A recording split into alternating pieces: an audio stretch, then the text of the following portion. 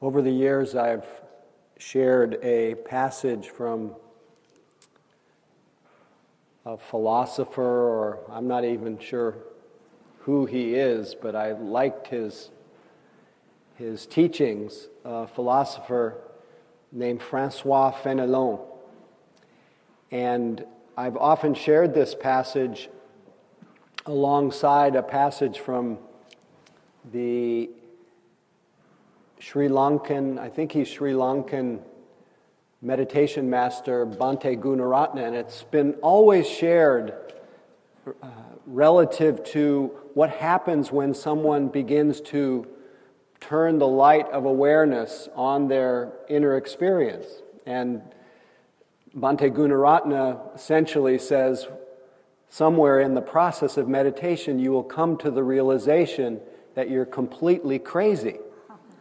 Your mind is a shrieking madhouse on wheels barreling down the hill, utterly out of control and hopeless. And he says, don't worry about this. It's no worse than it was yesterday. You just didn't notice. But then I would follow with a slightly more poetic, more serious passage from Francois Fenelon, which essentially is saying the same thing, that you see when you shine the light, you see different things. But I thought tonight that I wanted to read this passage from Francois Fenelon more as a positive note relative to our incredibly horrifying, maddening, and I mean maddening political, social situation, that heartbreaking. I thought the words of Francois Fenelon might be of some benefit to us and remind us to keep up whatever awakening that we can engage in both internally and externally. Francois Fenelon.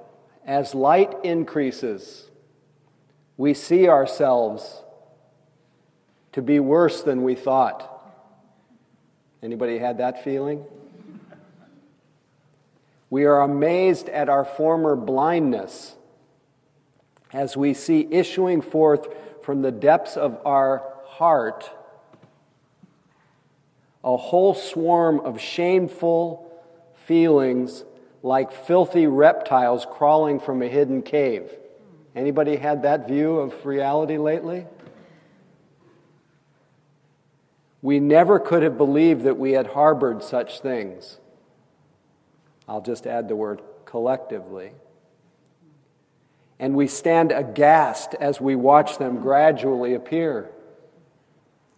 But we must neither be amazed nor disheartened. We are not worse than we were. On the contrary, we are better. But while our faults diminish, the light by which we see them waxes brighter, and we are filled with horror. Bear in mind for your comfort that we only perceive our malady when the cure begins.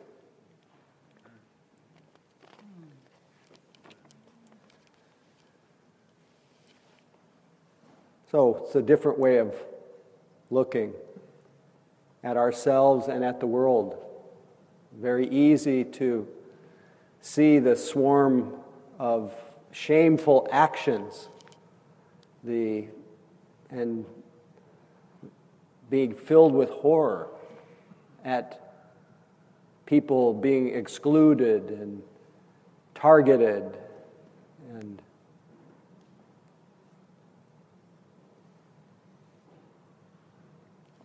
everything.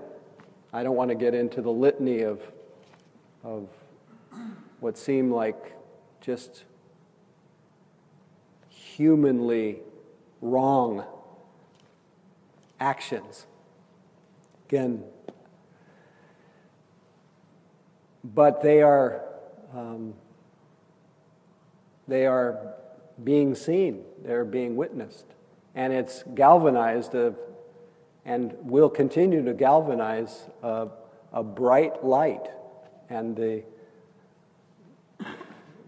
you can see that just in one little small example, that the news media is not playing along. They're speaking up. And everyone, all the outpouring of caring. It's a little sad that elements of this are always in our culture. And it's sad that we can, in our own preoccupations and our own personal shrouds, can be oblivious. And maybe for some people right now, this is just more of the same.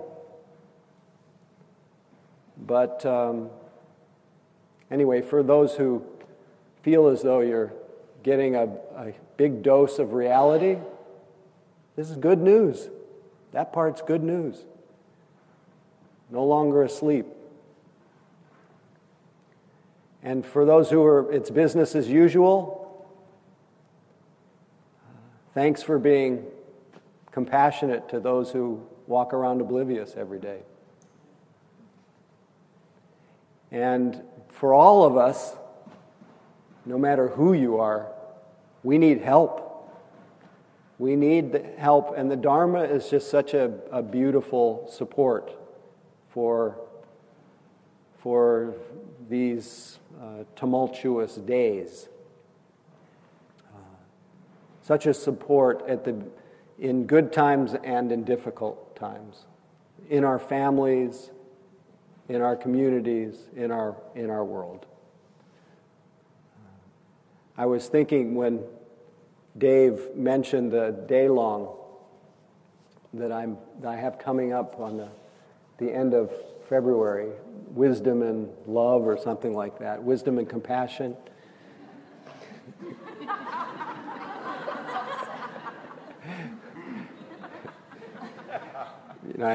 Just between you and me, don't tell anyone. I sometimes don't know what I'm doing until I arrive at Spirit Rock on the day. Because the Dharma all comes down in a way to wisdom and love. And it all comes down in a way to the wisdom of being loving, good times and difficult, and that it is the most loving thing that we can do is to be wise. Because wisdom frees our hearts. Wisdom frees our hearts from confusion, from constricted views, from our self-preoccupation, from taking things that are insecure and changing, thinking that we can make them solid, making things that are made up of so many non-personal circumstances, each of us being moved and formed by so many conditions, taking it so personally. The Dharma can help us see through that self-illusion, that illusion of separateness. And it can help us to see that when we cling to self, when we cling to views, when we cling to rites and rituals, when we cling to pleasures, we suffer. When we let go, we feel more free. When we feel more free, we're more caring. We're more settled. We're more peaceful. We're more ready. We're more strong. So when we're wise, it unleashes our hearts.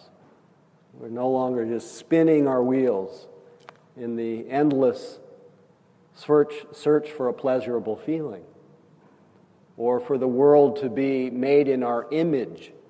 We come to see that things are as they are, and we do everything we can to bring more health, wealth, kindness. We do everything to have there be more justice, more big-heartedness, big-mindedness, but we also understand that this world has within it a swarm of greed, hatred, and ignorance, and we have to be able to find peace regardless of our circumstances. And in fact, we realize that we have to have some kind of peace in our hearts. Otherwise, peace doesn't happen in a vacuum. It doesn't happen, it can't be imposed. It can't come from our politics. It has to start from each person. We have to have justice in our own heart. So if we cultivate wisdom, cultivate the wisdom that says when we get disembodied, our mind starts to be agitated. And when our mind is agitated, it gets into trying to figure things out. Because it feels like it's the one wave that's gotten separated from the ocean. Feel like we're disconnected. And we love ourselves, and so we want to do something about what we see. And then we look around. We're not looking here when we're disembodied. We're looking out at everyone else. We're seeing all the crazy in the world, and that makes us even crazier. And so wisdom says, first things first. You have to come back into your body. The Buddha's basic teaching. Nothing leads to calm, to focus, to a pleasant dwelling in this very life, to the heart's release, to wisdom, to knowledge, to freedom, more than mindfulness directed to the body. And you find even in the middle of this crazy time, we stop for a few moments and you feel your body. Tonight, my way of getting embodied, had a roller coaster day, but my way of getting in my body was I was walking down Valencia, directing loving kindness, doing the loving kindness phrases toward myself. It's a habit I developed about 25 years ago on Dolores Street. Before I would lead the group that used to be Dolores Street Dharma, by the way. Anyway, before I would lead the group, I would walk up Dolores Street, and I would always do metta, either to the stealth metta to everybody around me, or I would send it to myself. And I was always startled at the moment I directed a little kindness to myself. I felt my body sitting there, and I felt some kind of tender stirring, and my heart would often kind of release and produce my eyes would produce some tears, and all of a sudden I'd be home again. It's as though I had not been home. I had left myself. And then all of a sudden I was back, and being home in my body, home in the present moment, I just felt much more that the world hadn't changed at all, but I could be in the world. Everything, at least my unfolding moments, could feel more workable. When I was disembodied, I was just in a state of fight, flight, freeze, panic, worry, not able to, or just not even knowing that I was worried and panicky. So we're always only a split second, a half breath away from the source of peace, which is our own, having our mind and body in the same location. So wisdom tells us to put your mind in your body. And then the Buddha, another brilliant reminder of how to be with the present times. He said, learn to accommodate pleasant feelings, let them wash over you, and just feel their pleasantness without grabbing too much. But I think most important for right now, learn how to accommodate unpleasant feeling. Learn how to feel it through the body and know, this is really unpleasant.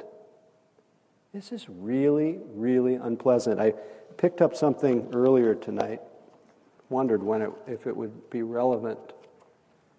But this is from Ajahn Chah, the great forest master from Thailand, teacher of Jack Cornfield, who he lived with and ordained as a monk with Ajahn Chah.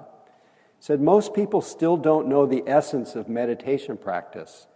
They think that walking meditation, sitting meditation, listening to Dharma talks are the practice. That's true too, but these are only the outer forms of practice. The real practice takes place when the mind encounters a sense experience. That's the place to practice where sense contact occurs. When people say things we don't like, there is resentment. If they say things we like, we experience pleasure. Now, this is the place of practice. How are we going to practice with these things? This is the crucial point. If we run around chasing after happiness and away from suffering all the time, we can practice until the day we die and never see the Dharma. This is useless. When pleasure and pain arise, how are we going to use the Dharma to be free of our reactivity? This is the point of practice. Usually when people encounter something disagreeable to them, they don't open to it. Such as when people are criticized, don't bother me, why blame me? This is someone who's closed himself or herself off. Right there is the place of practice. So right now, whether it's something someone says to you or just what you're hearing, what you're seeing, feel the unpleasantness of it. Really take it in. It's not to build a monument to it. It's all feelings that bring us back to our body, that connect our human heart. As Hafez, the great ecstatic poet, says, when he talks about being with feelings, he says, don't surrender your loneliness so quickly. Let it cut more deep. Let it ferment and season you, as few human or even divine ingredients can. So having felt something, he says, something missing in my heart tonight has made my eyes so soft, my voice so tender, the need of truth absolutely clear. So that's practice as we feel things. And we don't have to just strike out at someone who hit us with something that produced an unpleasant feeling. We don't have to go running for the pleasant and running away from the unpleasant. We can sit in the middle and experience both. To me, it's the source of, to be able to be with a whole range of feelings that's what we call resilience. I think this is a good time to read this anonymous passage, or a passage from an anonymous samurai from the 14th century. He said, I have no parents. I make the heaven and earth my parents. I have no home. I make awareness my home. I have no life and death. I make the tides of my breathing my life and death. I have no divine power. I make honesty my divine power. You can tell he's shifted his locus of strength, his locus of peace, of freedom, internally. I have no means. I make understanding my means. I have no secrets. I make character my magic secret. I have no body. I make endurance my body. I have no eyes. I make the flash of lightning my eyes. I have no ears. I make sensibility my ears. I have no limbs. I make promptness my limbs. I have no strategy. I make unshadowed by thought my strategy. It's reminding us those moments of presence. We're not lost. in our imagination. I have no designs. I make seizing the opportunity by the forelock my design. I have no miracles. I make right action my miracles.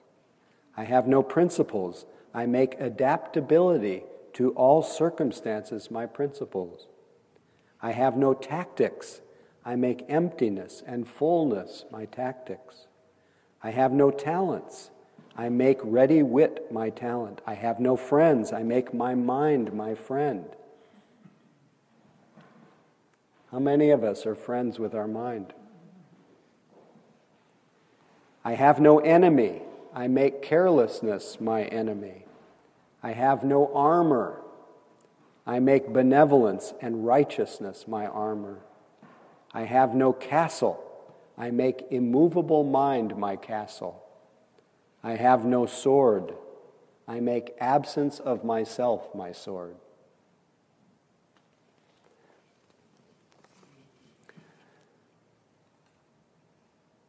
So the reminder to stop, feel, to experience a range of feelings so that we can be right in the middle of whatever happens.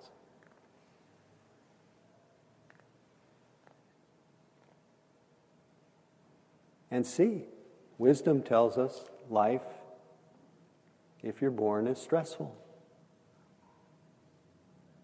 If you don't have it, you're not one of us. Not just you.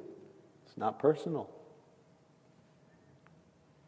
But what really exacerbates that stress, what turns it into the wheel of endless wandering, what turns it into mental suffering, is a chronic tendency to go out in search, go out of our body in search, to go out of the present moment to find relief, to go into the imaginary, to the effusions of our imagination to find relief, to distraction, to smartphones, to whatever we do.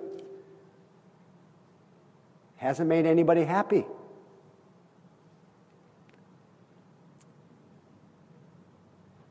To be caught in where we're going or where we've been, past, future. And that this causes us to have more stress. Teachings remind us that there is a way to end that stress. There is, in any moment, we let go. We let ourselves be. We open our eyes. We see clearly. We share love. There's a cessation of this going. Remember that line from the Buddha where he said, when somebody asked him, can you ever reach the end of the world? What you're searching for by going? He said, no. But only those who reach the end of the world become free. But the end of the world of me making and my making, of becoming, of all this drama that we play in our minds about how we want things to be, the end of that is this moment that we're together right now. There is peace. There is a cessation of suffering in any moment that we actually stop. And if we apply that cessation, that presence into everyday actions, our relationships, our work, our activism, if we stay embodied, stay in-hearted, as we act to end the suffering on a collective way. We don't hold ourselves hostage having to wait to be okay. In fact, it's our okayness that shouts the loudest. It's like the unsinkable Molly Brown, who in the Wasn't it the Titanic? She had that sense of she wasn't self-conscious, wasn't self-absorbed. She's really present with the situation. She kept everyone's spirits buoyed as they were in those dire circumstances. Just getting back to the Buddha, by walking one can never reach the end or limit of the world by going. Yet there is no release from suffering without reaching the world's end. Hence the wise one knows the world. The one who has lived the holy life will reach the end of the world, knowing the world's end at peace. She no more longs for this world nor any other. What better offering can you have right now than being an embodiment of peace? Not being the one who's a hungry ghost, who can't stop long enough to really take in the suffering and be available to it. One who's just so worried about what's next. But it's not just for it's not just for Buddhas. It's for anybody that stops. That's why we have to do a daily practice, have to do a nightly practice, have to do an all-day practice. I have been a little bit remiss because at the beginning of the year I said, let's all do a 90-day commitment. Was it 90-day or 30-day? And I haven't followed up appropriately, but this is a great time to re-up that commitment to several times a day, as many quickies a day, as many longer periods a day where you just marinate in aware presence. Make the walk from here to your car absolutely, impeccably, lovingly mindful. Driving home, know that you're driving. Tonight when you brush your teeth, from beginning to end, be right there with it. There's so many gaps in the span of torments. And the more you link them together, the less suffering you will have. The more you'll be available. The more you will see life right here in the middle of it is so compelling that I no longer want to be somewhere else. How many of you have been thinking lately about wanting to be somewhere else? Yeah, me too. Canada.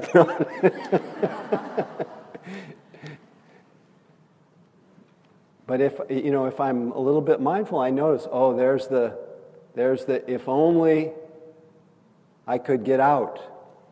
That's a reaction to unpleasantness. And if I can feel the unpleasantness, yeah, that's really unpleasant. Okay, how long does that last? That moment of unpleasantness.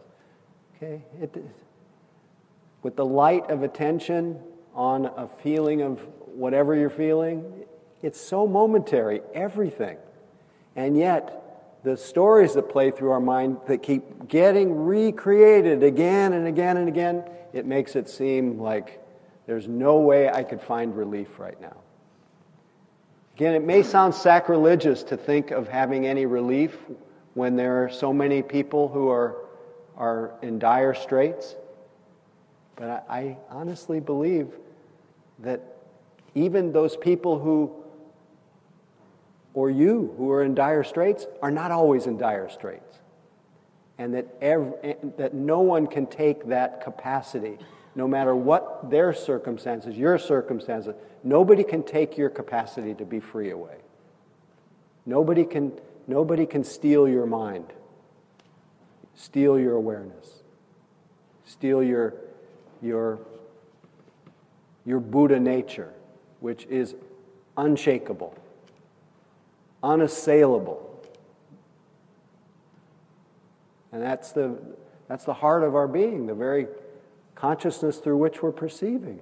It's untouchable. Everybody has that, no matter what the circumstances. How can we, we need it. We need it to have that kind of strength and resilience. So it's okay. It's okay to relax. It's okay to practice. It's okay to keep good company. And then, when you're done, we'll never be done with your practice, but when you're done with your formal practice, get out and march. Or not. Whatever your way of expressing your love. That's inevitable if you're present. You're going to have heartbreak and fall in love. And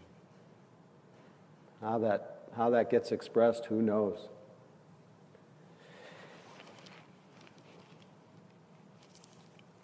Anyway, here's the ending of my words, and I was hoping we'd have time to hear from you tonight. Next time. From Ashvaghosha.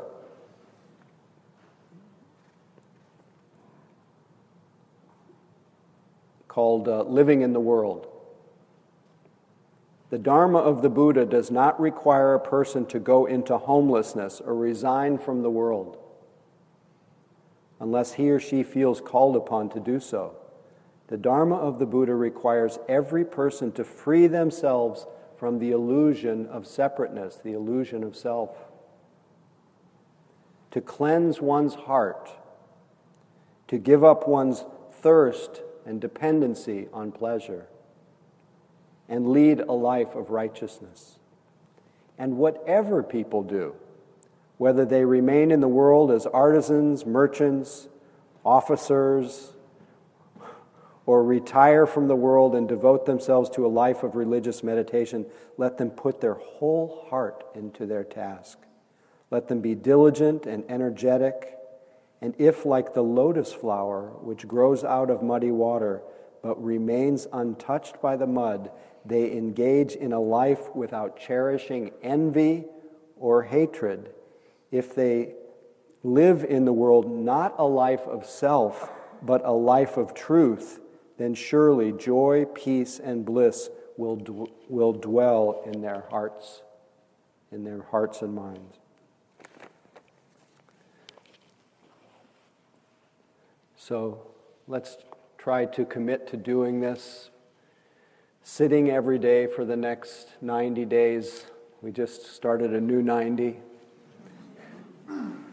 Walking every day mindfully, eating every day mindfully, listening mindfully, speaking mindfully, consuming mindfully, and really monitoring your consumption, especially of information.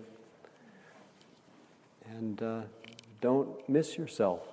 Don't miss that nature that is just waiting while you're busy making other plans. Anyway, let's keep quiet for a few moments. Forgetting all the words, feasting on our life, whatever flavor presents itself.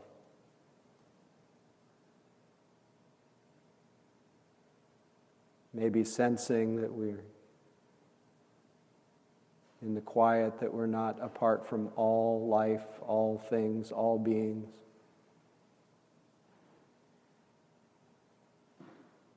And then offering any of the fruits, any of the blessings, any of the merit, any of the goodness that may have arisen from our time together and our practice, and offering it freely to all of us.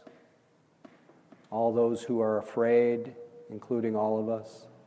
All of those who are angry, including all of us. May our practice be of benefit to all beings in all circumstances. Shared with a deep wish that all beings can have happiness and peace. And the causes of happiness and peace increasing, conduct, meditation, Deep wish that all beings can be free of suffering and the causes of suffering. Free of greed and hatred, confusion.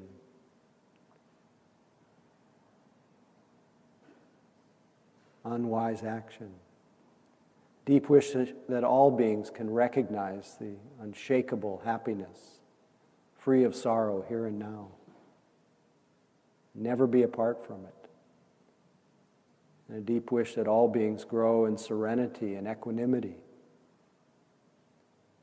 able to sit in the middle of this crazy, frickin' world with less aversion and grasping. Deep wish that our practice today and every day be dedicated to the welfare and benefit of all. May all beings be liberated. May all beings know their true being.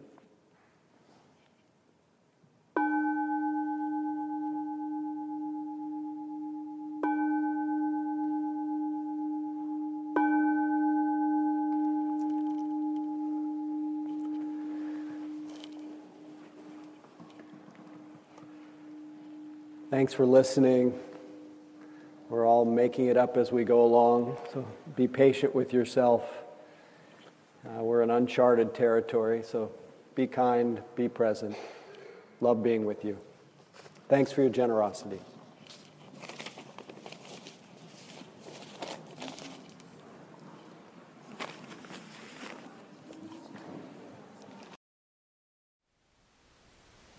Thank you for listening.